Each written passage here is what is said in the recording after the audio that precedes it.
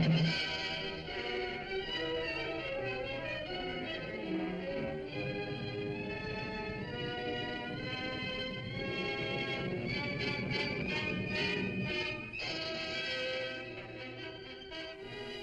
and welcome to another exciting episode of Talkin' Movies. I'm Max. I'm Tim. And last time we started talking about the classic Universal horror films of the 30s and 40s. And this episode we continue that discussion with A Tale of Two Black Cats. That almost sounds like a Giallo. Right? Yeah. There you go. Yeah, we'll be talking about The Black Cat from 1934 starring Boris Karloff and Bela Lugosi, and The Black Cat from 1941 starring Bela Lugosi. Starring being a very loose term here, but yes. Alright, so last week we started off with Dracula, which makes sense because Dracula sort of kick-started Universal horror in the sound era. So that was 1931, and the first Black Cat we're talking about is 34. So what were some of the Universal horror movies sort of like between Dracula and the Black Cat, like sort of led to the Black Cat? Yeah, well, later on in 31 there was, of course, Frankenstein, which brought Boris Karloff into the superstardom stratosphere of being a horror icon. And that was followed by films like The Mummy, also starring Boris Karloff, and The Invisible Man. And there was also Murders in the Rue Morgue that Lugosi made, which it was planned before Frankenstein, but it's often seen as like his consolation prize for not being in the movie Frankenstein. And it's a fine movie in its own way. But the success of Frankenstein, it led to Lugosi having sort of like this new rival for the mantle that was sort of like abandoned when Lon Chaney died, of like, the king of what we would now call horror films. And Karloff was, after Frankenstein, he was under contract to Universal. And so the studio put a lot of stuff behind him, promoting him. Lugosi, he did Murders in the Rue Morgue, and then he went on to do other stuff because he was not under contract to Universal. He was a freelance actor at the time. So unfortunately for him, Universal, they would, if they had something coming up, like, The Mummy, they would go to Karloff first.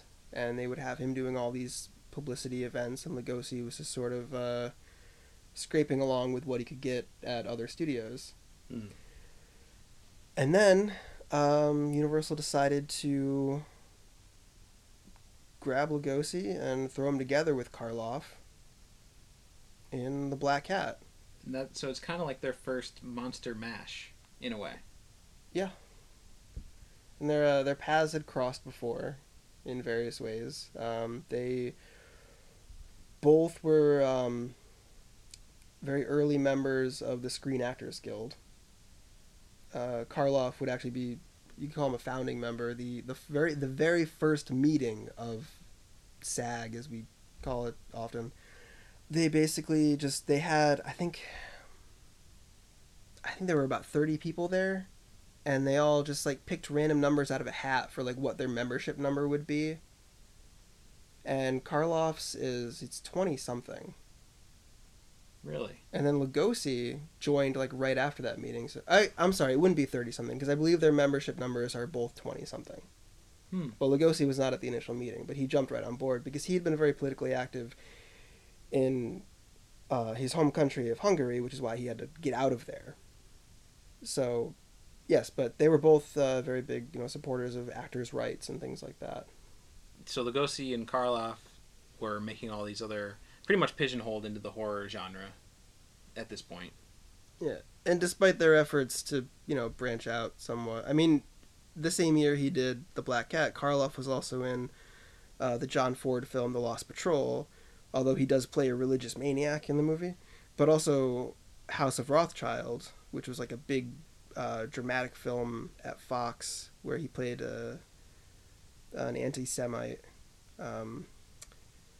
and he was well received in those roles, but they were still, I mean, in one of them he's crazy, in the other one he's a villain, so he still sort of had that role thrust upon him. Right. So this was one of Universal's first adaptations of an Edgar Allan Poe story as well, or had they done ones before? Because Murders in the Rue Morgue, that's based on an Edgar Allan Poe story, right? Yeah, that would be the first one, I think. So that was the first. I mean, I would say of the sound era. I'm not entirely sure if they did anything in the silent era, but that was in the 30s. That was Universal's first effort at adapting Poe, and that was, I mean, that also is sort of a loose adaptation, but it's not quite as loose as The Black Cat. Yeah, it has almost nothing to do with the Poe story. Yeah, it's weird to think that like one of the publicity stunts that they did, or not stunts, but one of the efforts to get publicity for The Black Cat was they would tell theaters to tell the local schools like, the teachers should bring their students in, and like because it ties in with like this famous author, and like you could read the short story at school and then bring the students to see the Karloff Lugosi horror film, The Black Cat, Lord, in the theater. Yeah, just to bust in all those elementary school kids. Yeah, it makes total sense. There was also one gimmick where if a kid, and like just thinking about this idea, like how you wouldn't realize that this was just going to end horribly, I have no idea. There was a gimmick where they were like, if a child shows up with a black cat, they get their ticket like half off or something like that, and people would do it. And cats are not, you'd bring them into this theater where there's all these loud strangers and everything, and cats were flipping out, people were getting hurt, cops were called, like. So that's the true Black Cat experience, if you is yeah. Sitting in a dark room full of cats who are wigging out. Yeah, and then there was the Black Cat Parade. That is truly horrifying. There was the Black Cat Parade before they finished making the film, where they had all these people just bring in their black cats for, well, basically a parade, and judges were going to pick the best black cat, and that was going to be the black cat who acted in the film. Oh my god. And Karloff and Lugosi were both there, and which must have been hell on earth for Bela Lugosi because he hated cats.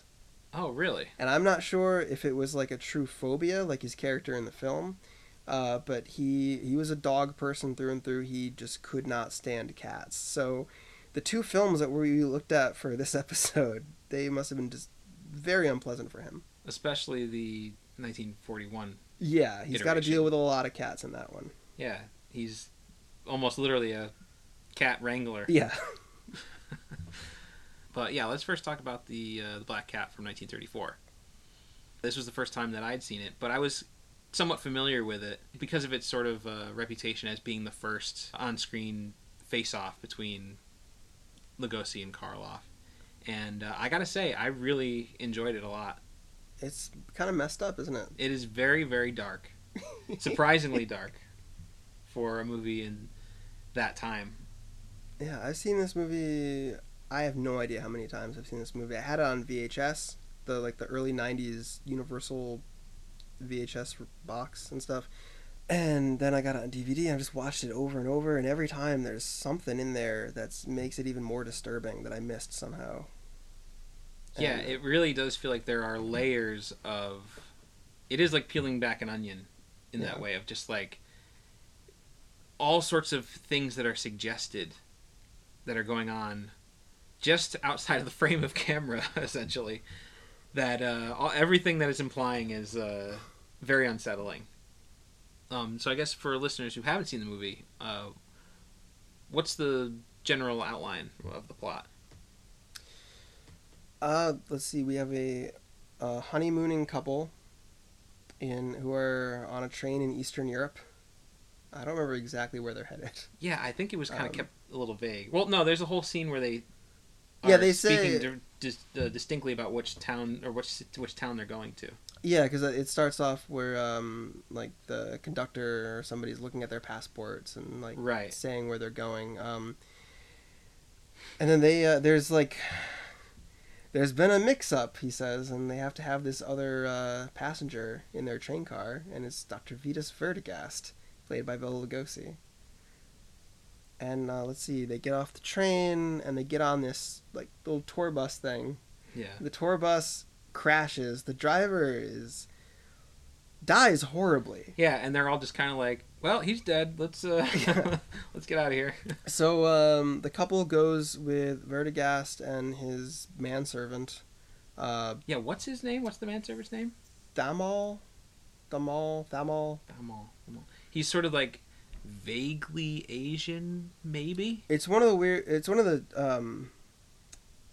So a lot of the information that we have about the characters is given to us by Lugosi, Right. with his thick Hungarian accent. So some of it is like, wait, who? What is that guy's name? And so Lugosi's character was on his way to the home of Hjalmar Perlzig. Hjalmar. Yeah. This architect who he had fought with in World War One. He was going to visit him, and they end up, the whole group of them end up staying at Perlzig's house for a little bit. And it's a weird, wild night. Yeah, because we essentially find out that Perlzig, who's played by Boris Karloff, we find out that he is actually the leader of a satanic cult, and he has these the dead bodies of these women encased in glass tubes spread all over his home. Yeah, one of them is Lugosi's character's wife, who, let's see, like during World War One, they were both at this Fort Marmarosh. Again, this is all as told by Bela Lugosi, so it's like Fort Marmarosh. And so Perlzig's house was built on the ruins of this this fort where they were held prisoner. Right. That's what I sort of took from it. It was almost like almost similar to like a concentration camp type of a setting is what it seemed like. Yeah, like it was a very traumatic experience. Perlzig sold out the rest of his unit, I guess, to the Russians. So Perlzig was able to get away, and Vertigast had to stay there as a prisoner, and it seems that he's the only person to make it out. And he's there for like 15 years or something like that. Well, the film takes place 15 years later. Wait, no, it doesn't. Yeah, because it's been 15 years since he's seen his daughter or his wife. Oh, that's okay. Yes, I think he's been in prison that whole time, or was he? He's like just getting out. I'm not 100% sure, because then who's his servant? Who's that guy? Right. Yeah. I don't know. But that's one of those vague things, because that servant is like extremely loyal to him. He's willing to die for him. Yeah, without any sort of dialogue at all. I don't think he speaks. Yeah, I don't think so.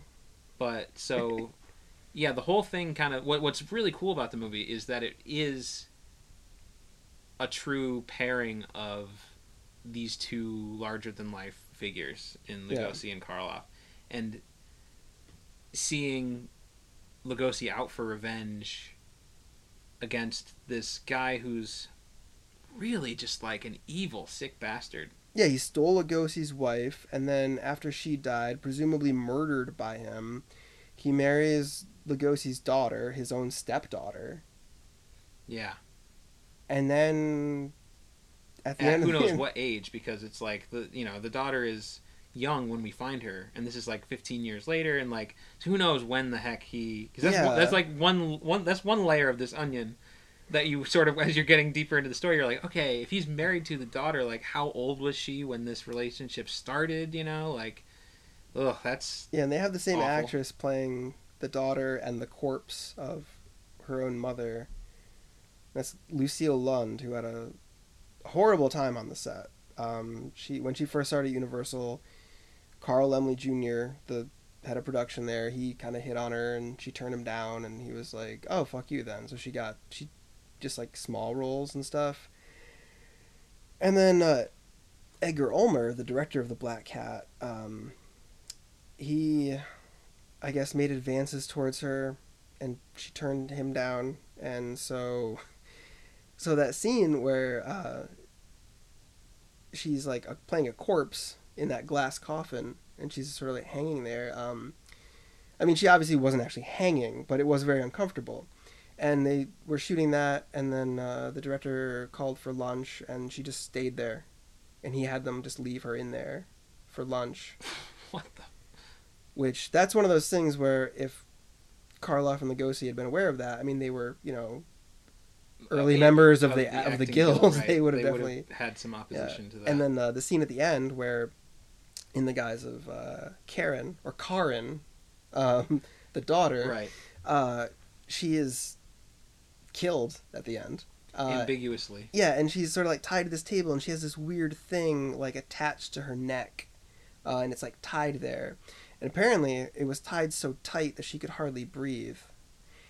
And they did the same thing. They called lunch, and everybody left, and she was stuck on that table. And she, because it was so tight, she couldn't yell or anything, and she actually began to bleed from her mouth. And then, oh my God, Harry Cording, the actor who played Thalmal, I get the Lugosi's manservant, he just happened to wander back to the set, and he saw her, and he flipped the fuck out, and he basically saved her life. And he just like, that's insane. yeah. That was she gave an interview in the early 90s to Fangoria, where she recounted those terrifying experiences. Yeah, I mean, it's hard to imagine. I mean, that sort of stuff just could not fly in today's big Hollywood in the studios that exist today. Yeah. Because they don't have anybody covering anything up for them anymore. Right. I mean, this is definitely the product of the studio system of that time, which, you know, I mean, there are, hundreds of horror stories of actors and especially actresses who got mixed up in all sorts of trouble. Yeah, like Zita Johann on in The Mummy, directed by Karl Freund. He was a monster to her, and he was like torturing her for that whole shoot. Yeah, it's crazy. Have you seen any other Edgar Ulmer films? What other movies did he do? His big one that often comes up is probably Detour. It's a film noir he did in 1945. It's Roger Ebert referred to it as like the best film to ever take place in just like 2 rooms or something. I mean, if you look at it, it's more than 2 rooms, but it's such a... It's like it could have been shot for like $5, and it's amazing. Like, it's a good movie, but if you think of the way it was made, it's really amazing because there's so many close-ups and dark shots that there's only a handful of actors. It's like a weird I don't even know how to describe it. It's this very like minimalist film. Mm-hmm. Gotcha. And he is somebody who came out of German Expressionism. He claims to be, I don't know if this is documented, but he always claimed to have worked on Caligari and the Golem as like a set dresser and stuff like that. I'm sure that there are probably a lot of German filmmakers who may have been like, oh yeah, I worked on that. I had a hand in that. But he also, after... Not that I'm like, yeah, right, he did. Yeah, I mean, he could have. You don't know. After The Black Cat, he kind of went underground for a bit. He did some, like, Yiddish films that, you know, obviously didn't get really wide release because not a lot of people outside of, like, New York City at the time spoke Yiddish. And he sort of hit Poverty Row and made a few films for like PRC. He did Bluebeard with John Carradine, which is often fondly remembered. Okay. I saw it once when I was very young, and I didn't think much of it, but I was maybe too young to appreciate it. I'll try it again sometime. And then later on in the 50s, he did like The Man from Planet X and Daughter of Dr. Jekyll and Beyond the Time Barrier. And okay, yeah. Some sort of like schlocky 50s stuff. A lot of that stuff you can find in public domain collections and things. But one of the main reasons that his like studio career never really went anywhere after The Black Cat is because he he ended up having an affair with this woman who was married to a relative of Carl Laemmle, the head of Universal. And we learned from last episode how I guess protective of his family he was. Yeah, Uncle Carl Laemmle. And she did end up divorcing her husband, and she became Shirley Ulmer and was married to Edgar G. Ulmer until his death, I believe. But yeah, he was pretty much blackballed from that. He wasn't even invited to the premiere of The Black Cat. Oh, wow. Yeah. But even if like The Black Cat is the only Ulmer film that you've seen, I mean, there's some genius in there. He's a very talented filmmaker. Oh, for sure. And he's got a very twisted sense of style. Yeah, I mean, like, first of all, I mean, the movie is really, really beautiful to look at. I mean, the set design is incredible, which makes sense considering that the character that Karloff plays is an architect, and that sense of visual style is really it's stunning. I think, and it stands out among some of the other Universal films that I've seen anyway of that time. It just like it really feels strikingly different. It's the most modern. Yeah. And it deals like the subject matter deals specifically with like modern themes. Like these are people who fought in World War One, Mm-hmm. and Perlzig is just he apparently is just an evil person. Yeah. Vertigast, the war really fucked him up. He had a traumatic experience in the war, and he wants vengeance, and he's a very tragic character. Yeah. And I mean, he has this deathly fear of specifically black cats, which is really the only reason why the movie's called Black Cat at all.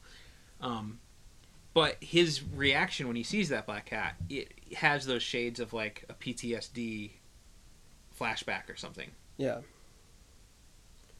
Like in the prison camp, maybe the other soldiers just tortured him by throwing black cats at him. Right, yeah, we don't know why it is he has this deathly fear, but it is interesting because, I mean, World War I was really the first time that you had a generation of people who, I mean, back then they called it shell shock. But the war was just so horrific on a scale that had never been seen before. And there were all these soldiers coming home who were physically deformed in many cases because of either amputations, because at that time medical surgery had gotten better to the point where they could actually save a lot of these people's lives, but it left them in these somewhat horrific looking forms. But then you also had people who were just emotionally just traumatized, and it's interesting to see these films start to deal with that. And I was reading that even in like the early like Lon Chaney movies, which were very focused on like the deformed face of these people who were perceived as monsters, could be perhaps seen as a reflection of all these soldiers coming home who were, you know, to their loved ones, but they looked totally different and were oftentimes ostracized. I can see that, yeah. But yeah, this movie kind of feels more like it. I mean, it deals with the emotional trauma of going through something like that. And Perlzig, it's interesting because it's based on World War One, but it feels almost like I mean, I brought up the concentration camp earlier. Is it, you know, because the way that he describes the experience, it feels like that. And Perlzig is almost like a Nazi sympathizer or something, you know. But it's nice to see Lugosi playing a role that, though he is very deranged and crazy, especially it comes out in the end when he finally has Karloff at the end of his scalpel. He's playing a sympathetic character and someone that we want to root for. I mean, because this guy like destroyed his life essentially. We're definitely always on his side, Lugosi's side. So it's nice to see him cast in that role, and it's also nice to see Karloff portraying a character that is just so despicable. Because his famous roles, like Frankenstein's monster, for instance, is a very sympathetic character, despite him being the monster. And even him in like The Mummy, for instance, we can still sympathize with him because it's about this this romance and this lost love that he had, and he was wronged by the ancient Egyptians, and he's just trying to get his love back, and we can understand that. With him in the Black Cat, it's like there's nothing redeeming about this guy at all. And he clearly just relishes every moment of evil, and the way he uses his lisp. Yeah. He has a deathly fear of cats. Cats. I don't know how well lisps are picked up by your microphones, but Yeah, I don't know, but yeah, it's like it's strangely effective and very eerie yeah. to hear that lisp come through. And he always, I mean, that's just Karloff had a lisp. That's just how he always spoke. But like, he didn't always accentuate it like that, like Yeah. emphasize it. And it's a he doesn't have relatively as much dialogue as like Lugosi does. No. It seems like from his introduction in through the scenes that follow, it feels like he's very silent for a lot of that. Because he seems like he's in control. Yeah. Like, it's like, I don't even have to speak. I just have to stand here and just watch all you people fight. Yeah. Just stand back and see what's happening. Because he knows that the next day his cult is showing up. Right. And they're going to have their sacrifice. Yeah. So it turns out that this newlywed couple who winds up at their house, you know, he essentially wants to take the bride to be sacrificed by their satanic cult. And it's funny because of like the satanic cult thing kind of comes out of nowhere. Yeah. Towards the end in the last act, which is kind of amazing because it's like we know that he's like a bad guy and everything because of everything that he's done to Vertigast. But then it's like, oh yeah, like no, he's just like straight up evil. He's worshiping the devil. He's gonna kill this woman to be sacrificed, and it's you know, he's everything that you think he is and more. And it sort of, there's a great scene where Lugosi and Karloff are playing chess for the life of the girl. Yeah, which was changed from the original intentions of the film were like they were still playing chess for the girl, but they both wanted to kind of do horrible things to her. Like, Really? when they started shooting, Lugosi's character, from every moment after he first sees that black cat and flips out, Mm-hmm. something snaps in him, and he just wants to rape Joan. And there's a hint of a suggestion of this in the first scene when he's in the train car with them, Yes. because the Joan and her Peter husband, Allison. or as you would say, David fucking Manners. David fucking Manners. They're asleep in the train car, and Bela Lugosi creepily sort of leans over and brushes her hair through his hands, and you know, and he sort of brushes it off. He's like, "Oh, she just reminds me of something." Yeah, because there's Like, that great cut back to David fucking Manners. and he's just staring at him. He was like, "What, what the fuck are you doing to my wife?" This, as much as I dislike David Manners, this is probably his best performance that I've seen. And I mean, you brought it up a little bit last episode, talking about his role in Dracula. But seeing this movie as well, I can definitely see where some of the frustration might be, because it seems like he's just playing the same. Yeah, he's that character. guy, and in The Mummy too. He's just like, he just won't. He's a stubborn guy who won't really believe in what's going on. He and Joan in The Black Cat basically are. There's a stereotypical ugly American. Like, there are these two people who are just, they're traveling abroad, and they're sort of like looking down on all the various like things they see. They make fun of Pearlzig's name. They're like Pigslow or whatever. Right, Pearlzig. And he just, he has this air about him the whole movie where like, well, all this stuff is, he has that line. It's utter nonsense. Yeah, he's like, sounds like a lot of supernatural baloney to me. And Lugosi's like, supernatural, perhaps. Baloney, perhaps not. Yeah. Which is a quote that they used that clip in the Monkees movie Head. And on the album, it's weird, on the album Head, it's its own track, that line, and it's called Superstitious, not Supernatural. And I read reviews of this. I know that the one in one of Danny Perry's Cult Movies books, he misquotes it and says superstitious instead of supernatural. And he's like, oh, it's got that famous line in it, superstitious perhaps. But you watch the movie, you listen to the track on the Monkees album even, it says supernatural. But anyway, yeah, David fucking Manners. Yeah, he just is kind of bland, leading man guy who's not really doing much leading.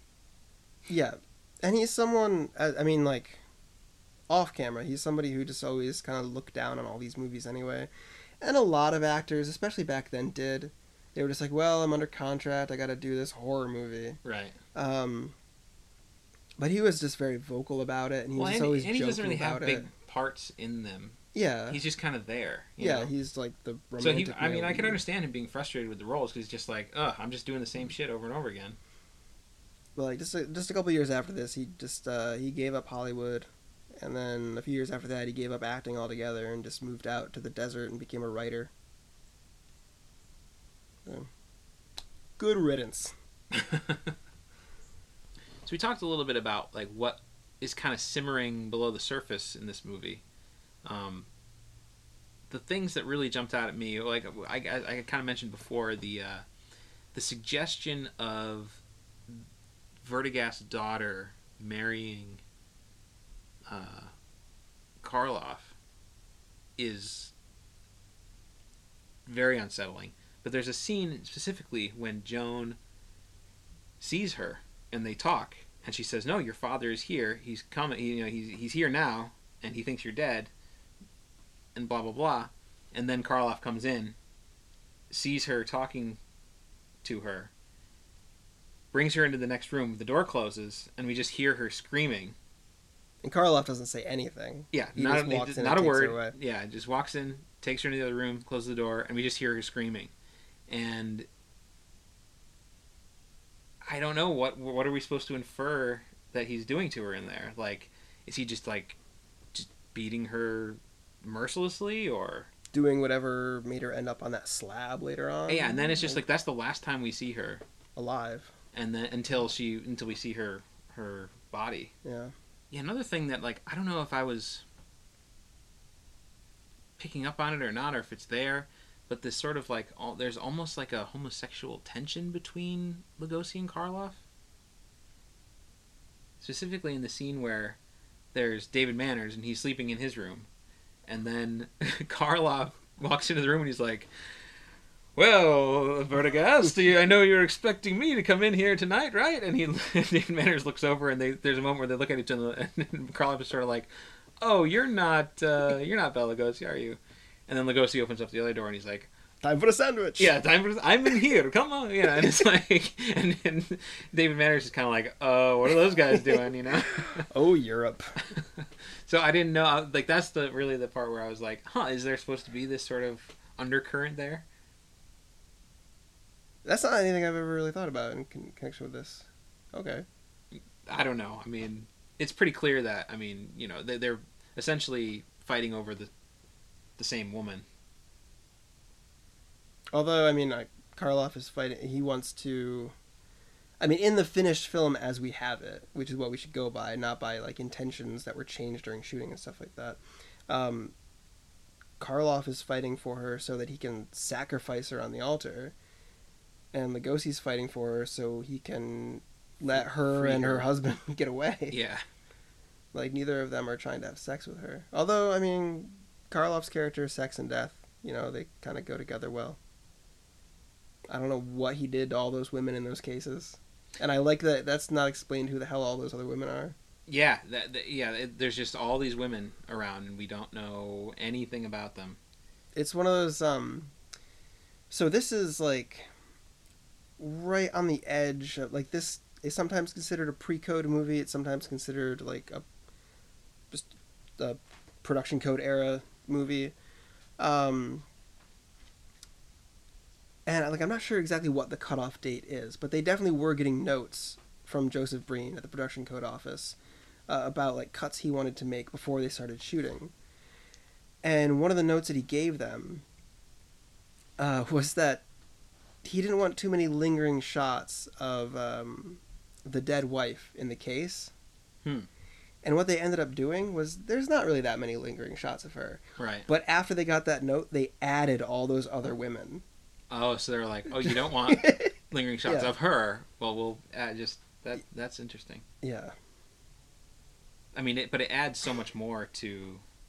Yeah, because like what The the creepy hell factor has of been it. going on in that house for the past like however many years? Yeah. Because like Vertigas says he followed Perlzig and his wife like to like Canada and South America and all these different places, and then finally back to Marmarosh. So it's like, what is the timeline there? Yeah, I don't know. So yeah, he definitely was not in prison for those last 15 years. Yeah, He was trying to find him. I think he was in prison until the war ended, probably, and then Gotcha. Yeah, that makes sense. he just was looking for him all over, and then he went right back to where he started, which is, so it's like, then how long has Karen been living in that house? Yeah. Exactly. That yeah, that's where my mind goes. Like, how old is she? How old was she when Vertigas last saw her, and how long has he been married to her? And it's none of it is good. I think it's wonderful that we have. All right, when Lugosi's character sees his dead wife, we've got this great close up of Lugosi crying, showing actual grief, and he's like shocked to see her body, and he's crying actual tears, and it's just a great moment from Lugosi. We don't get moments like that often in his films. He's not usually given the chance to do that. Yeah, absolutely. I mean, that is what makes this movie so great to watch, is to see him in that kind of a real. I won't say heroic role, because he's not. Yeah. But like, he's at least the hero of. He's the one you're rooting for. That we want to root for. And it's really satisfying to see him, take down Karloff in a pretty brutal and skins him alive, horrific way. Yeah, he winds up skinning him alive, and of course we don't really see that happen. We see it kind of in shadow and in silhouette, of him taking a scalpel to Karloff and farring the skin from his body, bit by bit. This is really the only Karloff-Lugosi collaboration where they're kind of on equal grounds. Lugosi might have a little bit of an edge, but they're both clearly the stars of this film. Yeah, for sure. And like the next one they did together was The Raven, and that is Lugosi's. Lugosi is the main character of The Raven, and Karloff is a close second. And they both give great performances in it. And in that, Lugosi is like the real evil bastard. Yeah. And Karloff is more sympathetic. Yeah, he's not evil, he's just a bastard. Karloff's character in The Raven starts out horrible and he grows sympathetic. He changes as a character. He's a criminal, right? Yeah. And he wants like facial reconstruction, or he wants to change his face. Yeah, so that he doesn't have to hide from the police anymore because he's escaped from prison. Gotcha. And Lugosi is a surgeon, and so he takes to Karloff's face again with a scalpel, I assume, and but disfigures him intentionally. Yeah. To keep him under his control. Right. Yeah, a lot of facial disfigurement and stuff like that in these films. It's one thing that David J. Skal writes about in The Monster Show. This is going back to something we were just talking about with World War I and like all the people coming back, like with the disfigurements and amputations and things. That's something that, like, as a society now, if you see somebody who clearly has some sort of like disability, or they might have some sort of disfigurement or something, like, you just out of politeness you try not to notice it, you try not to react to it. Right. And then there's all these movies in the 30s and 40s where they see somebody who's a little off and shriek and run away. Like, you think of Frankenstein's monster in The Bride of Frankenstein when he sees the shepherd girl by the waterfall, and he just like looks at her and she like flips the fuck out. Yeah. And it's like, and he's asking like, hey, no, I'm not trying to hurt you. And yeah. And in Dracula's Daughter, when the Countess in that film, she has like a rather odd looking manservant who doesn't seem to be supernatural in any way. Right. He just and he's has not really really disfigured. Yeah, no, he's just wearing makeup, I guess, like black lipstick or something. Yeah. And I mean, he's imposing. Yeah, and like when the main girl in the movie looks at him, she screams. That's her first reaction. Yeah, he is also vaguely ethnically ambiguous. As far, like, he kind of looks like maybe he's from Asia somewhere. Okay. I guess just based on how he's dressed and how he looks. I feel like he's got like the sharp eyebrows or something. I'm trying to remember. Is he wearing a fez, perhaps? No. He's got almost like a Beatle haircut, but in the 30s. Right, okay. Yeah, I don't know. It's hard to pin down what his ethnicity is. But yeah, so I feel like there are a lot of people like veterans at the time who'd be watching these movies who might be a little pissed off, I think, about like, you know, they'd be identifying with the monsters probably. Right. Yeah. Like in The Mummy, Karloff's character Imhotep, he's got basically, if you saw him, you would just be like, wow, he has some sort of skin condition. Right. And people are somewhat polite to him in that movie as far as that goes, but they do, it's one of those things where like as soon as his back is turned, they're like, that Imhotep guy, Ardith Bey. That Ardith Bey guy, he looks pretty odd. I don't know. Yeah. Yeah, well, I think it's just like a lack of exposure to people with conditions like that. Mm. Because because before that, it was like medically, people weren't able to survive as long and live as long of a life as they are now. I mean, now, with the way that technology is, you can have a pretty fulfilling life with all sorts of disabilities. And with media and, access online with images of all sorts of things, I think we're just exposed to it more. And if you've never heard of or seen anything like it, suddenly being face to face with somebody with a really awful disfigurement, would be pretty horrific. Yeah. It doesn't really give you the right to treat them like an animal or something, but... Yeah, I've had moments where I was taken aback when I wasn't expecting to see someone, but I didn't shriek. Right, yeah. And yell for help. I was speaking earlier about having seen it many times and always picking up on something new each time, and this time, what I couldn't stop thinking about was the similarities between the 1934 Black Cat and the Rocky Horror Picture Show.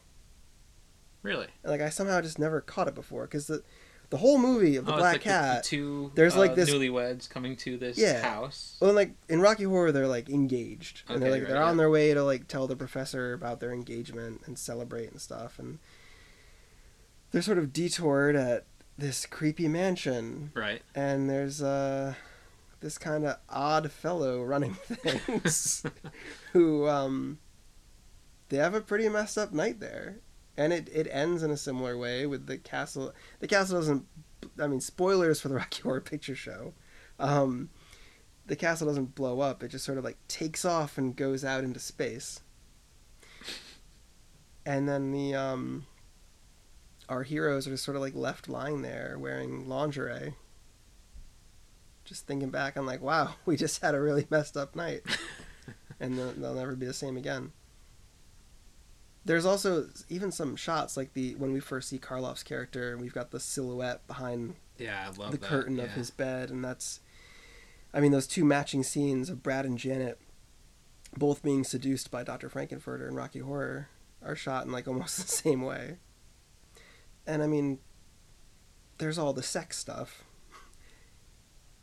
Because it is one of the Black Cat is one of those movies, like Orson Welles' Touch of Evil, where at the beginning of the movie, two characters are married. And the inference one could make at the time is like, oh, well, they just got married. They must be virgins. So they must be about to have sex. Right. But then, in Touch of Evil, there's this explosion. In the Black Cat, there's a bus accident. And they kind of they don't get to have sex yet. Well, and, like, even right at the beginning of the movie of Black Cat, they're alone in their train compartment. Yeah, they could have done it right there. Then they're like, oh, we gotta make room for Bela Lugosi, and there's a look that Joan gives David Manners that is almost like, God damn it, like don't. Why are you agreeing to this? And the thought that came into my mind was like, oh, now they can't get down at all. Dr. Vitas Vertigas, cock blocker. Exactly. But yeah, like this whole movie happens, and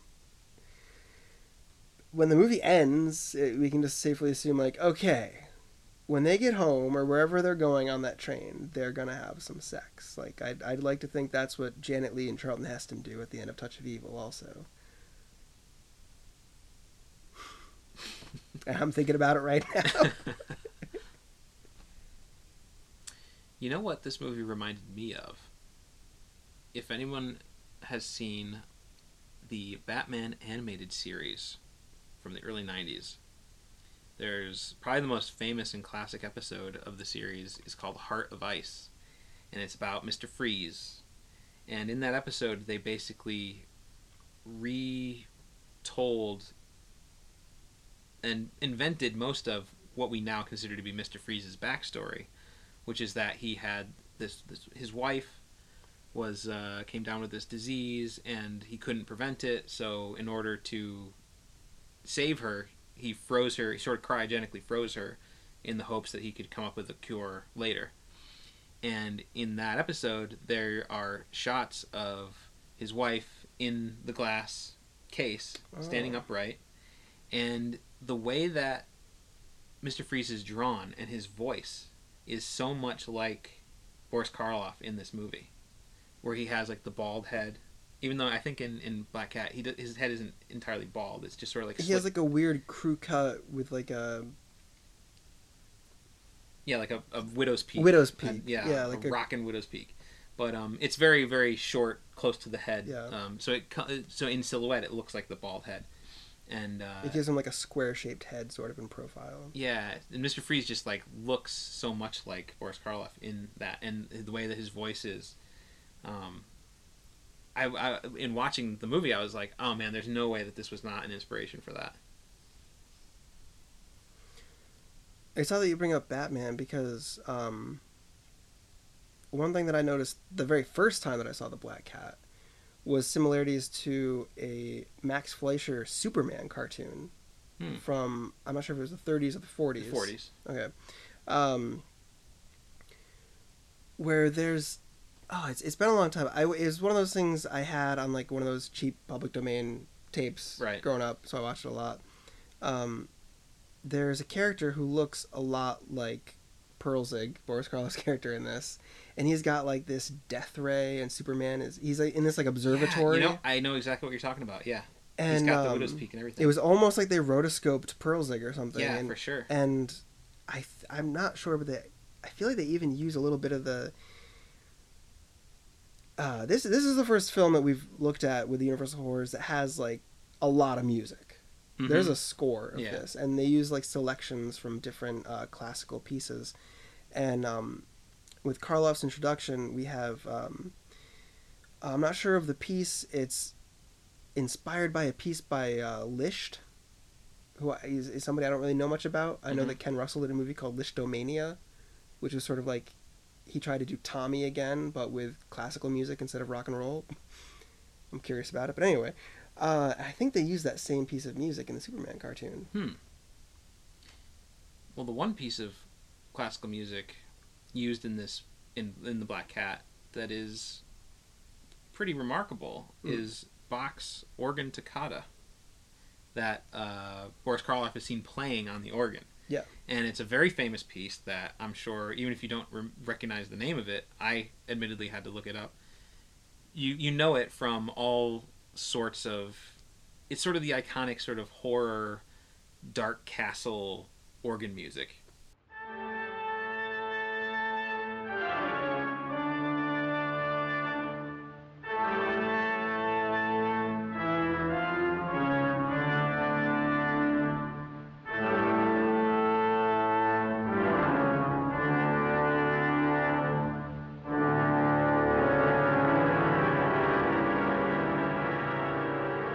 So, obviously, it begs the question, like, is this the first instance of the evil villain playing on the organ that song? Yeah, I can't think of an instance before the Black Cat where that music is used like that, like in a horror movie, or well, in any movie actually. Right.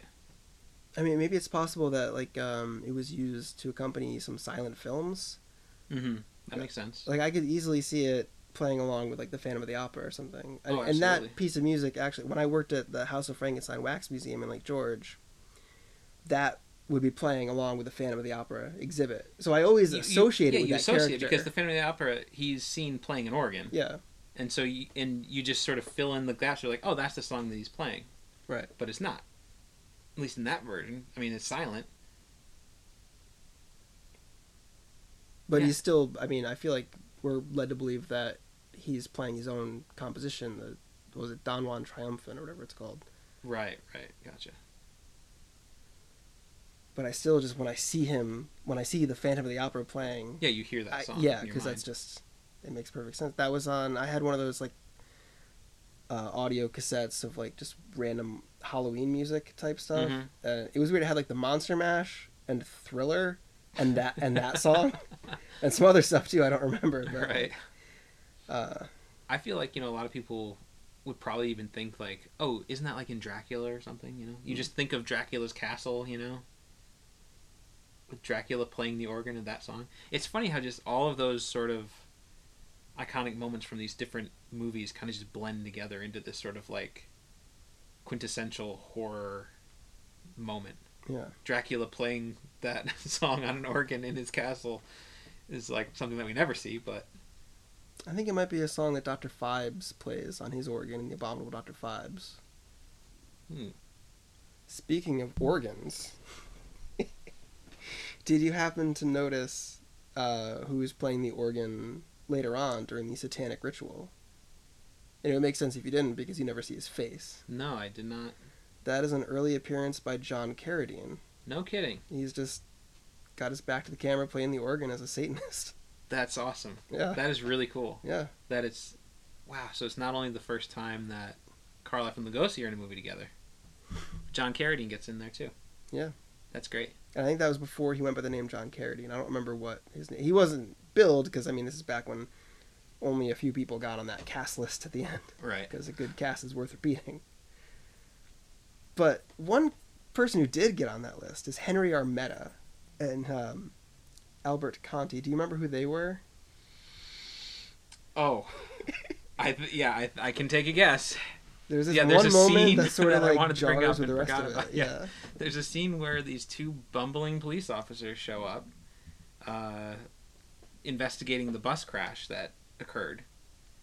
And it's right smack dab in the middle of the movie, and it tonally, I mean, it flies in the face of everything else in the movie. Yeah.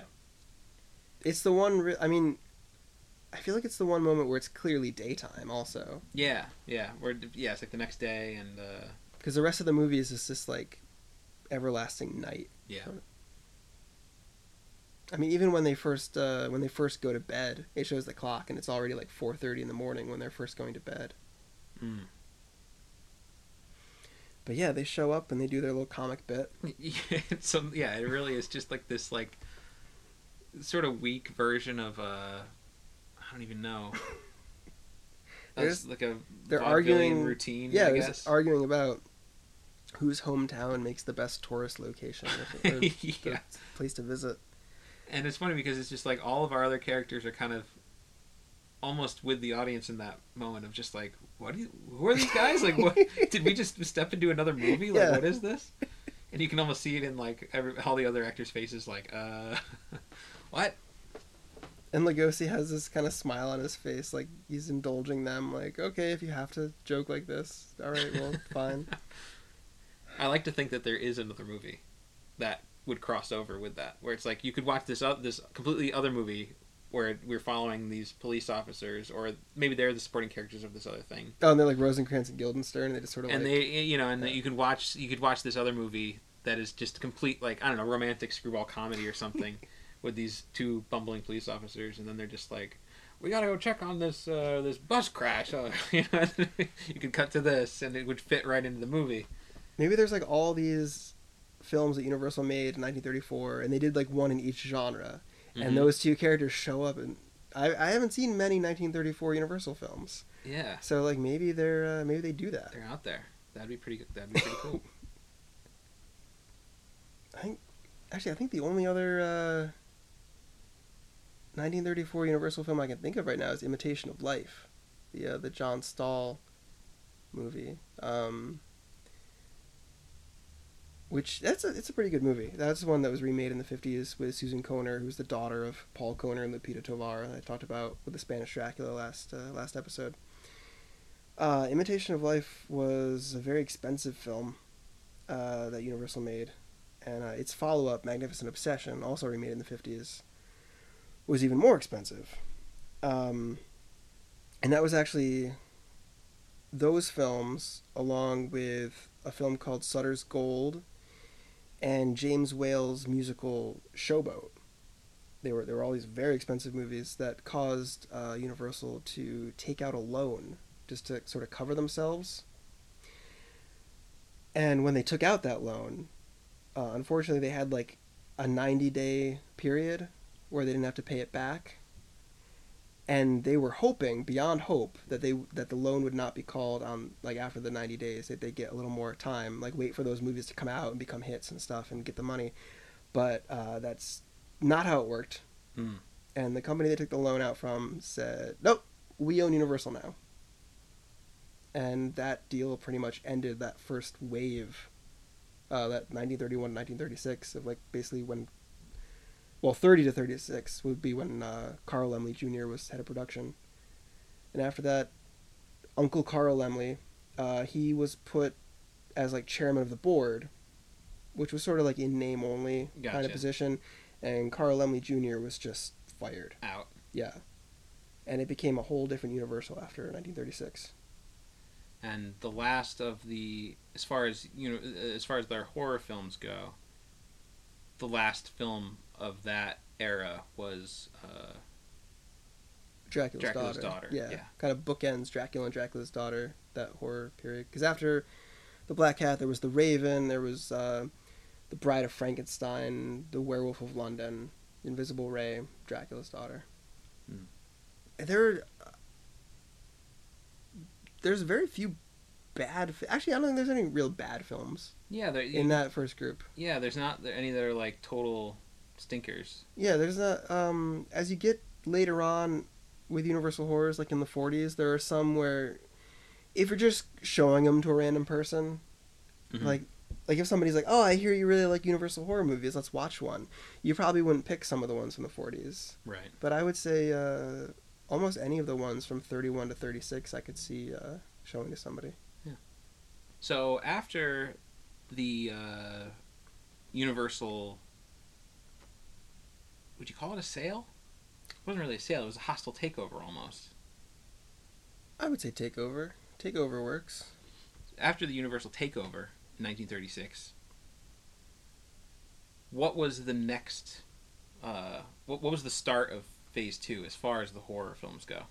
Well, aside from a handful of those weird like pseudo horror films that are often marketed as horror films today, like Night Key, which are more like gangster, mobster, sort of like mystery films, like, all sorts of. They just happen to have actors like Lugosi or Karloff or one of the other stars that. The one that really officially kicks off the second wave would be Son of Frankenstein. Son of Frankenstein. Which is another Karloff-Lugosi collaboration. Right. It was the final film that Karloff played the monster in. Yeah. And it was the first time that Lugosi had crossed over into the Frankenstein franchise as Igor, who the character of Igor has kind of gone on to be almost as synonymous with the Frankenstein legend as the monster or Dr. Frankenstein himself. Yeah, which, I mean, spoiler alert for all of the Universal Frankenstein films post-1942, but the character of Igor pretty much becomes synonymous with the character of Frankenstein's monster. Because his brain is literally transplanted into the body of the monster. It's the perfect Karloff-Lugosi collaboration, where Lugosi's brain ends up being in Karloff's character's body, even if it's no longer played by Karloff. Yeah, at that point it had changed over to who else played the monster? It was Lon Chaney Jr. was in there. In The Ghost of Frankenstein. Then there was Glenn Strange. Yep, he played him in House of Frankenstein, House of Dracula, and Abbott and Costello Meet Frankenstein. And Lugosi played the monster. Which made perfect sense at the time in Frankenstein Meets the Wolfman, because at the end of the previous film, Frankenstein's monster had Lugosi's character's brain in it. And, they wrote the part for Frankenstein Meets the Wolfman where that character would be speaking, so it would make sense, like, oh, well, Lugosi is going to be this character, because he's going to speak like Lugosi. And then they cut out all the dialogue, and now Lugosi's performance is just very confusing. But it's still probably my favorite Universal horror film. Son of Frankenstein. Frankenstein Meets the Wolfman. Oh, Frankenstein Meets the Wolfman, right, Yeah. Yes. No, Lugosi's performance in Son of Frankenstein is one of his best. Yeah. And that's the last time that he, I would say, dominates Karloff's performance in one of their collaborations. Mm-hmm. Yeah, because Karloff in Son of Frankenstein, the character of the monster kind of regressed a bit. Because in Bride of Frankenstein, he had gained the ability to speak and was becoming more human. And then in Son of Frankenstein, he was sort of just back to being more of a mindless brute. Yeah, but I mean, he still had heart and our sympathy and stuff like that. Yeah, but there wasn't as much of like a character development for the monster in that movie. No, not really. And it sort of gave us a preview of House of Frankenstein, House of Dracula, and Abbott and Costello Meet Frankenstein, where the character is basically just this guy that lies on a slab for a while and then gets up and goes for a walk at the very end of the movie. Right. It's a Frankenstein movie. Yeah, so what really marks the difference between what's the big difference between the first set of Universal horror films and the second set? What are some of the things that changed in the takeover? The later films are a little less twisted, I would say, maybe a little lighter. There's still some dark themes in there. One thing that definitely features in many of the 40s films that wasn't necessarily there in the 30s films is alright, so the sort of characters that David Manners would play in the early 30s, they sort of become like the template for like lead characters in Universal films of the 40s, where it's like, oh, we should all be thinking like this guy, like, this is a bunch of nonsense. Right. What is this malarkey? They're more American in a way. They still have most of the Frankenstein films still have that weird, like, Germanic fairy tale sort of atmosphere to them. But a lot of the films, they'll even if they take place in England, it still feels like a small town in America. Right. And, wartime America, everyone's sort of, mom and apple pie and whatnot. I don't know, I feel like they're, You think it was a bit of a reflection of the lighter tone, maybe a reflection of the times, is because we were entering into World War II. The nation kind of needed to be less focused on the dark and more focused on a lighter outlook. That could be. Maybe audiences didn't want to see more sadistic characters like Perlzig, and were more interested in seeing more David Manners. Seeing more David Manners. Their big horror franchise in the 40s is, I feel like, is like the Wolfman, because that was kind of the first. Yeah. Because it was a brand new character essentially. Yeah, played by Lon Chaney Jr., the boy next door. He's this like big hulky guy. He's big goof. Yeah. Big old goof. And he's basically like an everyman who's just caught up in this horrific experience. But I mean, you wonder if they had put out more twisted, more disturbing films like they did in the 30s, in the 40s, maybe if they gave them a chance, audiences would have gone to see those too. But Right. I think a lot of it might have also been, the production code was just taking off right as the Universal horror films of the 30s were sort of like beginning to die out. They didn't really die out. They just abruptly stopped. Because, I mean, one of the last ones they did was Bride of Frankenstein, which was huge. Yeah, and so because like, what was the time between Dracula's Daughter and Son of Frankenstein? Just 3 years. 3 years, but that's like 3 years is a long time to just hit the brakes. Yeah. On this franchise that was just becoming a franchise with Bride of Frankenstein. It's a big hit. And but like by the 40s, I mean, the production code was just entrenched. And there was also around the time that The Black Cat came out, actually, there was the formation of the Catholic Legion of Decency, which could give films a condemned rating. Like, the MPAA in the 60s could give you an X. Right. In the 30s and 40s, and I'm not even sure if they're still around. They were still going in the 60s, I know. But like the Catholic Legion of Decency, they could say, oh, this film is condemned by us. And, if you were a Catholic and you go to church, your priest would say, these are the movies you can't see if you want to be a Catholic. Wow. That's a big chunk of the American audience. Right. That is just like, oh, shit, if I go to see this movie, it's a sin. Which on one level, it's like, ooh, if I go see this movie, it's a sin. Yeah. John Waters was raised Catholic. He always went out of his way to see the condemned films. But, the studios didn't really there want were to probably a poke lot at of that. there were probably a lot of theaters that wouldn't carry condemned films. Yeah. And if they did, they would, edit random chunks of them out and, like, splice them all to pieces. So come 1941,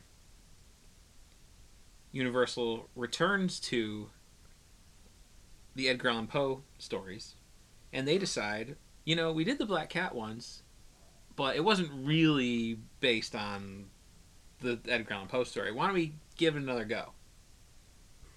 And so they did the Black Cat again, and this time still very, very loosely based on the Edgar Allan Poe story. But a little more... A little closer. Because there is a black cat being walled up at one point. And a black cat that is more central to... More of an image throughout the film. Yeah. Because, I mean, there is a black cat in the 34 version, and you do see it throughout the movie, but there isn't really much focus given to it. Yeah, and in the 34 version, there might be two black cats, or one may have regenerated itself. Right. Which, we didn't really talk about that. The fact that Bela Lugosi kills a cat off screen by throwing, like, a knife or something at it. And we hear its horrible death cry. And then all the other characters just go about their business like, well, that was kind of messed up. But not really showing any sort of reaction to it at all. Yeah. And then there's just another black cat around. Yeah. And you wonder, because they specifically mentioned before that there are these legends that the black cat has the ability has 9 lives and they'll come back from the dead or whatever. So it's left ambiguous as to whether or not that cat is actually coming back from the dead, or if Perlzig is just stalking his house full of black cats just to fuck with Verticast. And there's really no such mystery in the 1941 The Black Cat, because there are tons upon tons of assloads upon assloads of cats. There are cats everywhere in this movie. And poor Bela has to wrangle them. Yeah. So the 1941 version of The Black Cat has nothing to do with the 34 version, other than the fact that they're credited as the Black Cat as suggested by Edgar Allan Poe. Other than that, the plot is completely different. 41 version involves a family of upper class. Well, it's a really rich family, but the matriarch is this grandmother who is almost on her deathbed. She's about to die, and she has her will. And it's one of those sort of like, who's going to get who's going to be left the estate and all the money.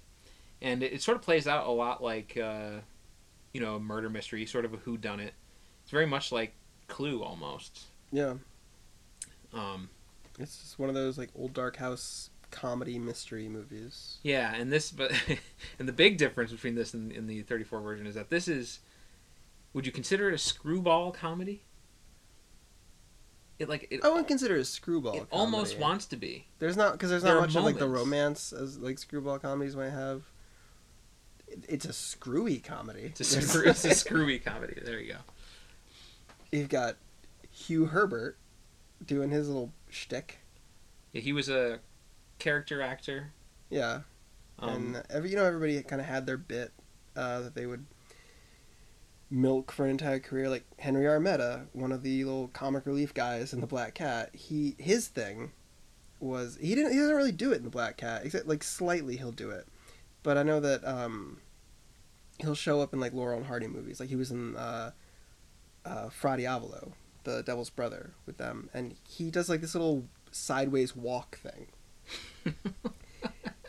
And that was his shtick. He would turn to the side and he'd sort of wobble a little bit and then walk sideways, and that was Henry Armetta's shtick. And then Hugh Herbert, his shtick was going hoo-hoo, hoo-hoo. As an antique dealer, Mr. Penny, what do you think of this road? Oh, I hate to meet the worms that made those holes. Woo-hoo. What is that? Where? Oh, over there? That's a crematory. Crematory? Yeah, for the cats. Come on, I'll show you. The cats? Sure, everything around here is for the cats. That's why the place is going to the dog. Oh, that's pretty bad. I'm glad I didn't say that. Forgive me, Gil. Sure. I'd forgive you for anything. I'll make this up. Oh, I get it. Which apparently was hilarious. And I remember seeing like a Looney Tunes cartoon or something where there was like an animated version of him just doing that. And he pops up in like small roles in various movies of the time, and he makes that noise. And what's odd about his being in this movie is like gets a lot of screen time. Yes. But he has almost nothing to do with the plot at hand. But he has a lot of stuff to do. But he has tons of stuff to do. It's almost as if we're watching two different movies at once, where there's on the one side there's this story about this callous family who they only care about their grandmother because she has all the money, and there's all the infighting, and there's the questions about like who's gunning for the money and who's trying to get the upper hand on each other, who's having the affair and all that kind of stuff.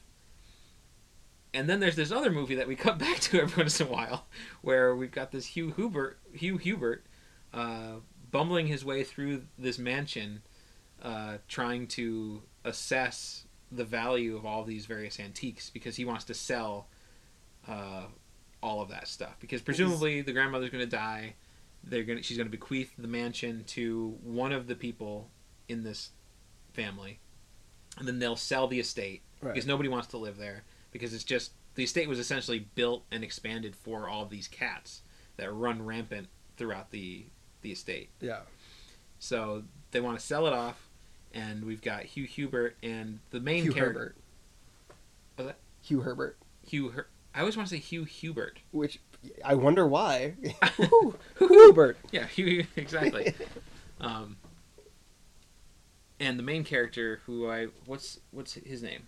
The actor? The actor and the character. I'm not sure if the character. The actor is Broderick Crawford. Okay, we'll call him Broderick Crawford. Okay, good. That's actor. what I was. He's the main character, and he's basically like the middleman between. He's like a real estate agent, essentially. Yeah, like at the beginning of the movie, they show up, and somebody basically contacted them because it looked like the old woman was like about to die. So they show up thinking that she's died. Yeah, and then oh, she's still holding on. That they're going to sell the house. They're going to sell all the antiques. So I'm not quite dead yet. Yeah, so Broderick Crawford is like brings along Hugh Hubert. I'm just gonna keep calling him that. Or just make the noise every time you want to say his name. No, because it was annoying in the movie after a while, and I don't want to annoy our audience. Because he, it literally is like if he's on screen, like you just wait for him to do it because you know he's gonna do it. Yeah. But essentially, it's like this story. So, like, Broderick Crawford gets mixed up in the goings on of this family, and Hugh Herbert is just off, bumbling his way through the mansion, without really anything else to do with the story. Yeah, he barely notices that anything else is happening. Yeah, that he's doesn't just concern him. consumed with looking at these antiques. And he just has all these little sketches and bits almost. And I did really like the one where I forget how it starts, but like something breaks and he has to fix it with this one thing, but then the thing he's going to fix it with is broken, so he has to get this other thing, and it turns into this whole spiel. He accidentally spills like ink on the carpet, so he tries to get the ink off. So he has this like spot remover canister of some sort of spot remover, but he can't get the lid open, so he's going to use some pliers, but the pliers are stuck, so he needs to oil the pliers. But the oil can is like jammed, so he has to get a little wire to like unjam the oil thing. But like he can't do that because of this other thing, and so it. And we cut to another scene, and we cut back later, and he's got like even more this stuff. This chain out. of like 20 different items he needs to. Yeah. And I loved that. I don't know. That's the one bit in my mind that I'm like that. You know, that's the cleverest part.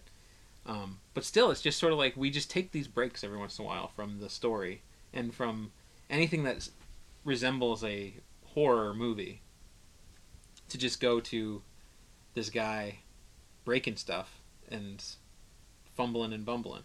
And then when we go back to the story from like this, you know, this fun bumbling thing, we get like, I mean, this woman is set on fire in a very like graphic for 1941 moment where she just like accidentally gets set on fire and runs out, and there's some messed up stuff going on. People being cremated and cats being cremated. Well, a cat being poisoned. A cat being poisoned, and we see what looks like. I mean, it was either an actual dead cat or it was a cat who was knocked unconscious somehow. Which is what I'm choosing to believe. I'm choosing to believe they gave him some, you know, regular, standard, safe veterinary anesthesia that just knocked him unconscious. I mean, trained cats as opposed to trained dogs, they usually have like their one thing they do. Like dogs, you can train to do a bunch of things because you know they're very obedient. But if you need a cat in a movie, you need to get a bunch of cats, and each of them has their one thing they do. Maybe they got a cat who's just really good at sleeping. Yeah. Yeah, they just got a lazy cat. They just got a lazy cat. It wasn't a dead cat. Yeah, they didn't drug a cat or anything like that. It's just a lazy cat. Hollywood back then, they wouldn't kill a cat, right? No. Yeah. It was a perfectly safe cat. Yeah. But it's you know, it's kind of hard to watch because I mean, it looks like it looks like a dead cat, and they're carrying it, and they cremate it. We don't actually see it burning up or anything like that, but we see its lifeless form. And as disturbing as that moment is, that is when I mean, Broderick Crawford's character, he kind of sums up he's like the Lon Chaney Jr. type. He's like the big burly American guy, the combination of aw shucks and no nonsense somehow. I don't know. Yeah, that's a good way to sum it up.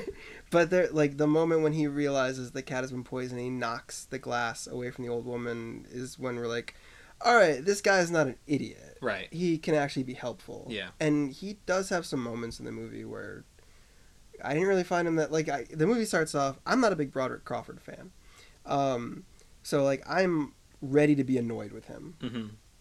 And he's got some good sympathetic moments. He's got some good acting moments. This is 8 years before All the King's Men, which he won his Best Actor Oscar for.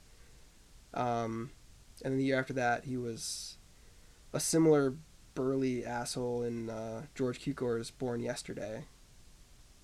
But he, like, those two characters, you know, are not really likable at all. This early in his career, I can get behind him. Yeah, he was serviceable. Yeah. Serviceable. That's he was workmanlike. Yes. He was used well. Yeah, it's just kind of I don't know. It's a hard movie for me to kind of like wrap my head around because there are so many different tones at play. It doesn't feel like a very cohesive movie. And then, like, Basil Rathbone is in it, and this is a couple years after. I mean, he was a big part of Universal's return to horror. He was the son of Frankenstein, right. And then he was in Tower of London as Richard III. And, you know, he was seen as, like, the new horror guy. And he'd also, by this point, he'd played Sherlock Holmes twice in film, in Hound of the Baskervilles, The Adventure of Sherlock Holmes. And this is right before he started his series at Universal, of Sherlock Holmes films, because he did those films for 20th Century Fox. And there's like a quick reference to, like, Basil Rathbone's character says something, and I think Broderick Crawford's character says, "This guy thinks he's Sherlock Holmes." Right, yeah. Which... So that was like an in-joke of the day. Like, Yeah. Yeah. But Rathbone is given not a lot to do, and he doesn't really do it well. No, he's just like, kind of there. He doesn't really really want to be in this movie. You can clearly, tell. yeah, clearly. And Gail Sondergaard, who we talked about in our episode on the Bluebird, because she played the cat that becomes human in the Bluebird. So here she is in a house of cats Oh, the following year. how about that? She said in the interview that she did not want to do the film because she felt it was beneath her. She used those words. And you can kind of see it. Which character was she playing? She was the maid. Oh, okay, yeah. And she's clearly like a kind of like evil scenery chewing villainess. But you can also tell it is a comedy, but she's not taking it as seriously as she even should a comedy.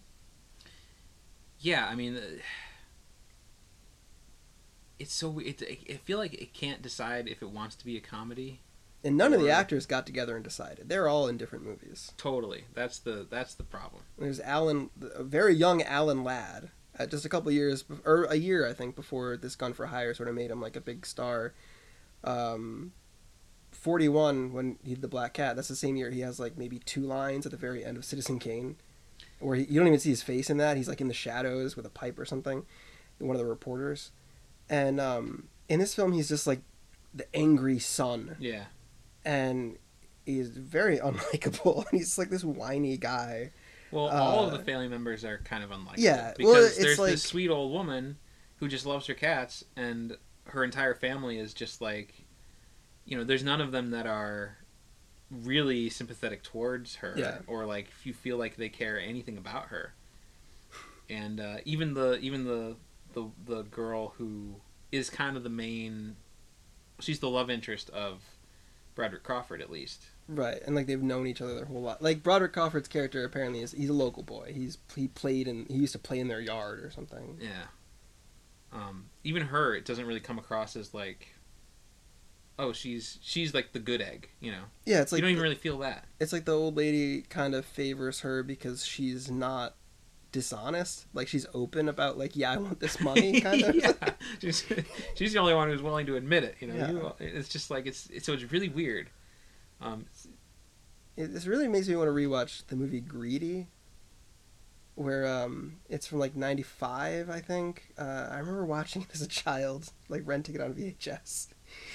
I remember being excited because Phil Hartman's in a movie, and it was like Kirk Douglas is this old guy, and he's got all these relatives played by like Phil Hartman and Ed Begley Jr. and all these people, Bob Balaban, who are all trying to get his money, just waiting for him to die and sucking up to him. And then he has like this like I think nephew that sort of like estranged from the family, played by Michael J. Fox, and the relatives get him to come in and try and swindle him out of the money and stuff. And I remember it as a very enjoyable film. Every now and then I'll go online and look at reviews of it. I don't think anybody else felt that way at the time, but I was a kid. Yeah, I mean, like I said before, this movie really reminded me of Clue. Yeah. And I think the difference there is like Clue knows what it wants to be. Yes. It is just like but it straddles that line of like it's a murder mystery. There are people dying, so there's that whole, I guess you could call it, horror element to it, but it's fully whole hog in the comedy department. This movie feels like it's not. It doesn't really go all in on that. It still is like trying to be kind of like a dark murder mystery, while still just being like this lighthearted, campy thing. And so these campy moments come out of nowhere, where it's like Hugh Herbert finds himself alone with the maid in her room after everyone else has left, and she offers him something to drink. Offers her some tea, and so she makes the tea for him, and she mixes in all these kinds of like super strong sleeping remedy or something. She's got the cup of tea, and it has like the dry ice effect in it, and all the smoke is pouring out. He takes one sip of it, and then it does this like jump cut where he disappears, like he's speeding away, and it's just sort of awkward because there's no other moment like it in the movie. Yeah, it's like it becomes a cartoon for a moment. Yeah, but the whole rest of the movie doesn't like jive with that at all, really. You know, it's weird. One thing we have not really spoken about with the 1941 The Black Cat is Bela Lugosi. Yes. Now, what does he do? He's we there. said cat wrangler, but aside from that, He's like the groundskeeper of this mansion, and he does a lot of staring through windows. He likes to stare at people through windows, and he likes to be surly, I guess. I like that his name is Eduardo. Eduardo. Yeah, and he's got this weird look to him. He's got the crazy mustache. Like he's supposed to be like Mexican or Spanish or something. Yeah, I don't know what's going on there. And he has like crazy eyebrows. But he's got this great moment where he's all right. So he's got this. I already know what moment you're talking about because it's like it's one He's of the got best this moments. suspicious bag, and they're like, "Hey, you can't run off with that bag there." And it turns out it's a bag of cats. Well, it's like it's pouring rain. It's like downpouring, and it's like at night, and Broderick Crawford looks out the window and sees Eduardo loading in this bag into the back of this cart, and it looks like there could be a body in there. And he runs down. He jumps off of the balcony and crashes on the ground and runs to him. And he goes to open up the door on the cart, and Bela Lugosi's like, "No, don't do it," you know. And he's like, "Out of the way!" And then he opens it up, and all these cats come pouring out of the back of the cart. And he's like, "Oh, now they're all out in the rain. I just collected them up, and now all the poor cats are out in the rain." That was my favorite part. Eduardo, what have you done with Elaine? I haven't seen her. Yeah, well, I'll look for myself. Please, don't open the door. No way.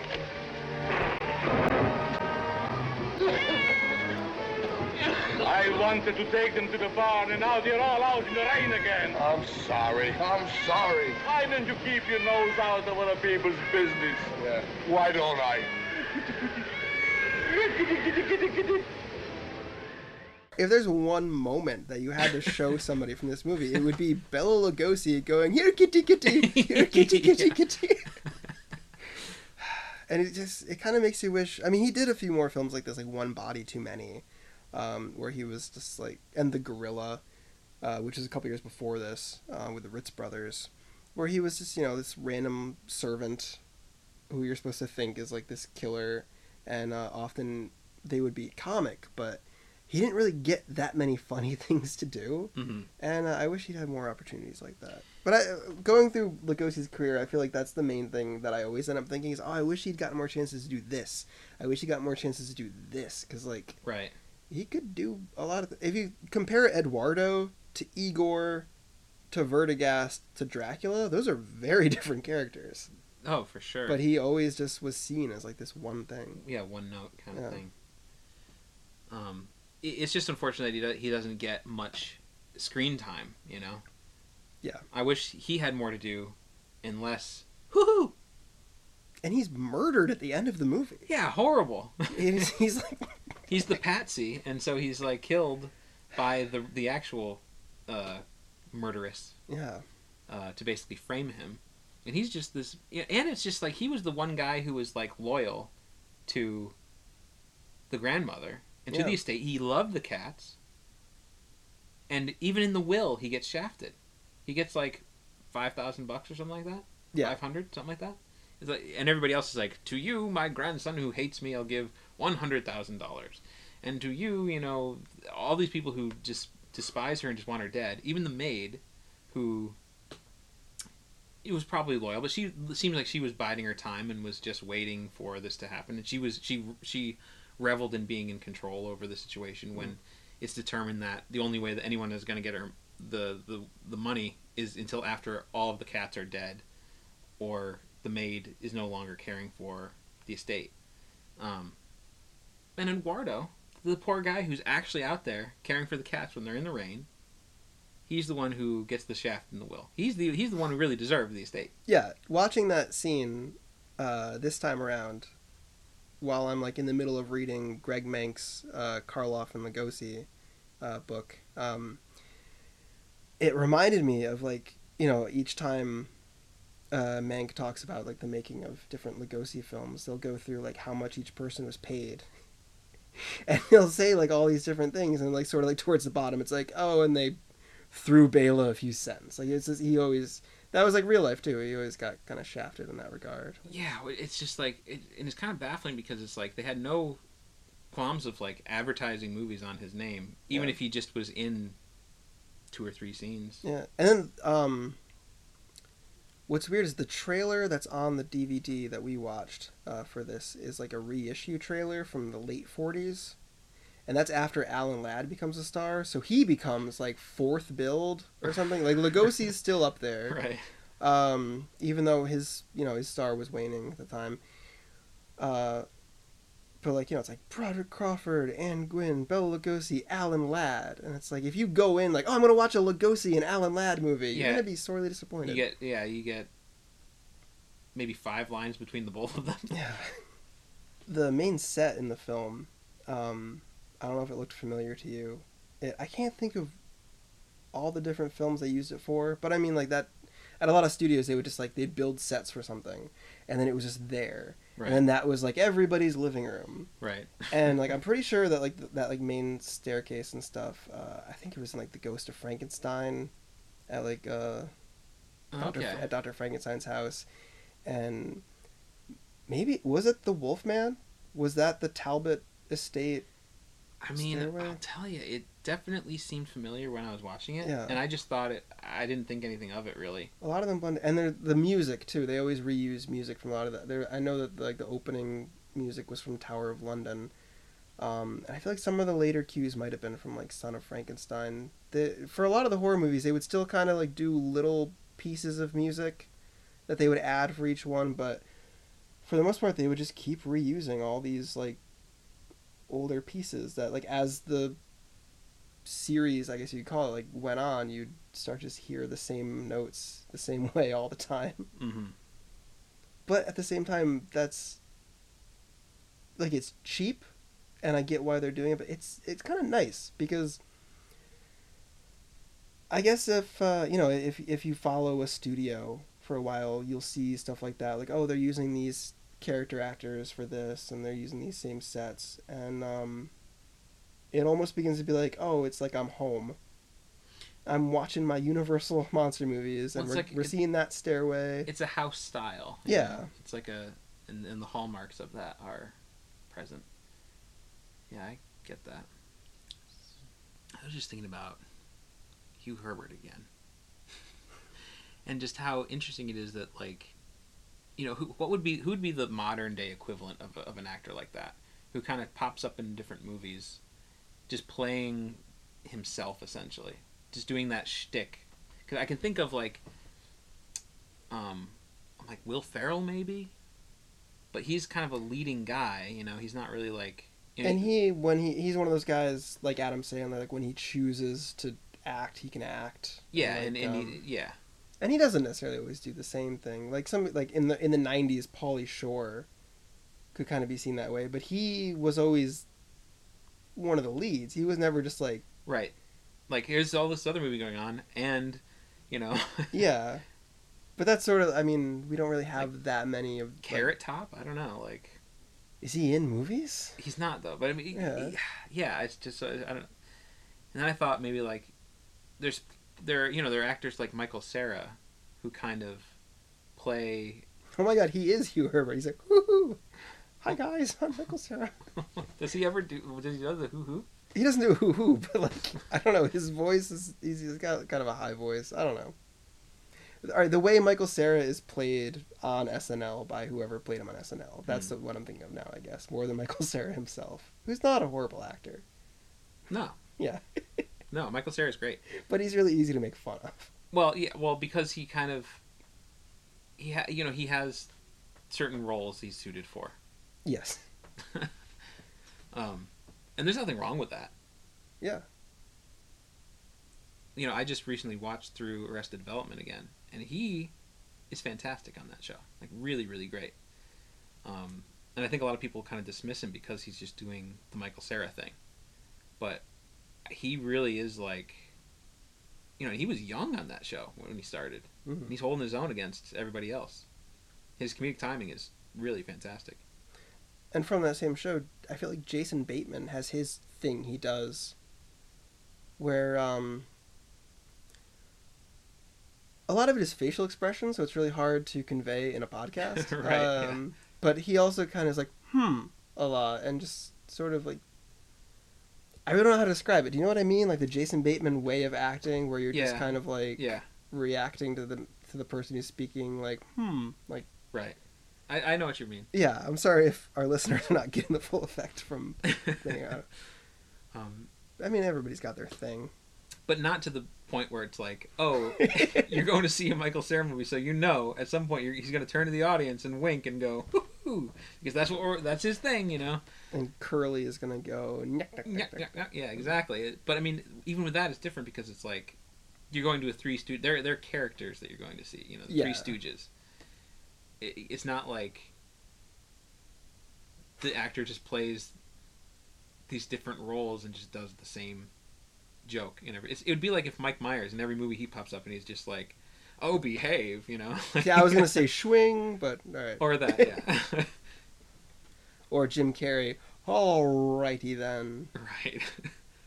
I say in my worst Jim Carrey ever. I don't know what the hell that was I just did. Or what's the Will Smith one? I've got to get me one of these. Was that Independence Day? And Men in Black. He says it in both, so I haven't seen Men in Black. which is why it Okay.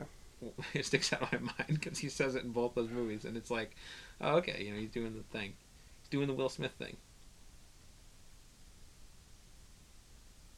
Oh, and there are several movies where Schwarzenegger says that he will be back. Yeah, I guess you could kind of consider that to be a thing because it's like, it's because he says that even outside of like the Terminator movie. Yeah, he says it in The Running Man. Yeah, it becomes Like- it's like that's his thing. Yeah. I'll be back. But again, he is like a star. He's not this Yeah, guy he- who shows up in movies to say I'll be back and then Right. goes away. Yeah. And then at the end of the movie, he's like, I told you. Like, I don't know. Yeah, he breaks the fourth wall at the end, right? He turns to the audience. Hugh Herbert at the end of Oh, Cat? I meant Schwarzenegger. And, Isn't it? yeah, because he sees the cat with the kitten. He sees there's at the last shot of the movie is a cat with a bunch of cute little baby kittens, and he turns to the audience and says, "Who put him in this picture?" Yeah. Which I don't understand that joke. You talking about the cat? I guess so. The black cat. Who put him in this picture? Which begs the question, who put Hugh Yeah, in who this put you in picture? this picture? What are you talking about? You're the one who doesn't belong. The movie is called Maybe Black that's Cat. a play on he never realized that he was in the black cat the whole time. He was... Oh, that makes sense. maybe he Yeah. just was... He thought he was in a different movie. He thought he was in a Hugh Herbert real estate movie. I don't know. Yeah. I don't know what that movie was. I gotta check out some more Hugh Herbert movies, just because he's just one of those people who like I recognize, but And I by don't know. that, and how old was he in Black Cat? He was, definitely up there in age. He's got to be in his I'm not sure. 50s to 60s, somewhere in there, right? Seems that way. So I would imagine he had a long career before then. He probably was on vaudeville. He seems like that kind of guy. Yeah, he was in his late 50s. Okay. Yeah, so he was 41. He was born in 1884. Yeah, so he had to have come from like the vaudevillian stage routines and all that kind of stuff. He's on IMDb. He's got 115 credits. His last one is 1952, a short film called The Gink at the Sink. I don't know anything about that. He was also in a short film in 1946 called Get Along Little Zombie, Ah, in which he plays a bumbling real estate agent. no kidding. Yeah, who gets involved in a compromising situation with Christine McIntyre, who I mostly know from Three Stooges shorts. Oh, okay, this was made for Columbia, so yes, that makes sense. Oh. Maybe one day we'll do a Hugh Herbert month on talking movies. We'll do a Hugh Herbert year. Oh my. Yeah, sounds like a plan. But not yet. We have other plans at the moment. What are we doing next episode? So next episode, we're going to keep rolling on with this Universal horror talk, and next time we're going to tackle an entire franchise of films, which you wanted to do because you felt like they kind of get overlooked often. I underrated them for years. It's only recently, rewatching them with an audience, that I began to appreciate them for what they are. And that is the Mummy films. Specifically, Karis the Mummy, from 1940 to 1944. Yeah, so when you think of the Mummy, you usually think of, the first image that pops to your mind is Brendan Fraser. Yeah, it's Brendan Fraser. Exactly. Or Tom Cruise. Yeah, who is the Mummy? Oh, Spoilers. Deserves to be spoiled. If ever a movie deserved to be spoiled. No, the classic image that pops in your mind, the image that is on all of the marketing for Universal's monsters and all that kind of stuff, is Boris Karloff as the Mummy, wrapped in bandages. Of course, the Mummy's wrapped in bandages. Boris Karloff, he's the Mummy. Yeah, in that one scene, in that one movie. But it's literally in the first 2 minutes of the movie, 1 minute of the movie. And then throughout the rest of the Mummy, he's Ardith Bear. Yeah. But it wasn't until, like, the classic image of the shambling mummy didn't really come to be until its sequels, which weren't really sequels because they didn't really continue on the story. Yeah, because that was Imhotep and Princess Ankhsenamen. And with the Tom Tyler and then Lon Chaney Jr. Mummy movies, we have Karis and Princess Ananka. Yeah. And we'll get into all of those. So how many films are there in the Mummy series? Karis? In the Karis 4. line. There are 4 films, and they are... Starts with the Mummy's Hand. And then, see, I always get them confused title-wise. The next 2 are it's the Mummy's Ghost and the Mummy's Tomb. And then, I'm not sure which one comes first. And then it ends with the Mummy's Curse. Mm-hmm. Now, yeah, I mean, this is, in my mind, I've seen all of these movies. Yeah. But, boy, do they all mix up in my mind. Yeah. And I mean, it's the title mostly is what's mixed up in my mind now. Because then, like, watching them with people and, like, really focusing, I actually ended up getting really into them. Yeah, cool. So I'm looking forward to looking at those films again before next episode and giving them another shot, because I tend to overlook them too. When I go back and watch some of those Universal films, I tend to focus on the Frankenstein series and the Wolfman movies. So this will be good to. I've seen the first Mummy film multiple times, and the Mummy's Hand. But then I kind of, I usually peter out with the sequels. So yeah, we'll look at that whole series. And if you want to make sure you watch them ahead of time, they're readily available in various editions. There's the Legacy edition and whatnot. You can get the Legacy collection of Mummy films on Blu-ray for like $25 on Amazon.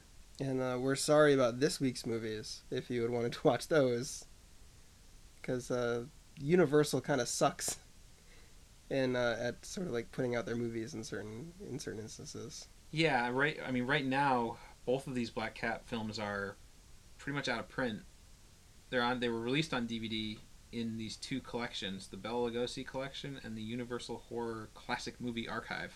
Yeah, both of them were the standard Universal thing where they just try to cram a bunch of movies onto just a couple discs. Yeah, so you'll find the 1934 Black Cat on the Bela Lugosi collection, and the 1941 Black Cat on the Universal Horror Movie Archive.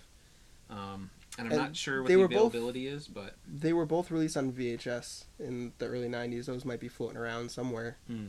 But I mean, give me a call, I'll lend you my copy. Hopefully Universal will get around to releasing at least the 1934 version on Blu-ray. Yeah, I feel like that could really. Criterion should get on that. Yeah, I don't They've know. put out some They put out Magnificent Obsession and My Man Godfrey. Those are like mid-30s Universal movies. Yeah, it always seems like Universal keeps these horror films close to their chest. Yeah. They don't, they don't like to play around with them as much. But yeah, as far as recommendation goes, 1934 version is really great. I would definitely recommend it if you're interested in these films for sure. Though the 1941 version does have some supporters, such as your girlfriend Kayla. Yeah, Kayla preferred the 1941 version over the 34 because of its lighter tone and the presence of many cats and cute little kittens. And those points can't really be denied. If you had to pick which one was lighter and which one had more cats, then yeah, hands 41 down. And it's not like 41 was like a horrible. I feel like we kind of painted it as like, oh, that was terrible. Well, when you're comparing these two films. Yeah, and I think like they definitely highlights the difference in tone between the two sort of horror cycles at Universal. And even visually, Yeah, it's sort of lighter. Which is, I mean, the cinematographer on the 1941 version was actually Stanley Cortez, who a year later did The Magnificent Ambersons. And a decade later did Night of the Hunter. I have seen Magnificent Ambersons. That's an Orson Welles film. Yeah, but you can definitely tell, like, it's just lit lighter. Yeah. In the 41 version, everything in the 30s just feels like the blacks feel blacker or darker, and everything else in the 40s feels like it has a like even like when I think back to the Wolfman, it feels like it has like just a more gray kind of tone, more fog. I think I don't know, more gray fog. But yeah, we'll get more into the 40s films next time when we talk about the Mummy series. So, thank you for joining us for another exciting episode of Talkin' Movies. I'm Max. I'm Tim. And we will see you next time.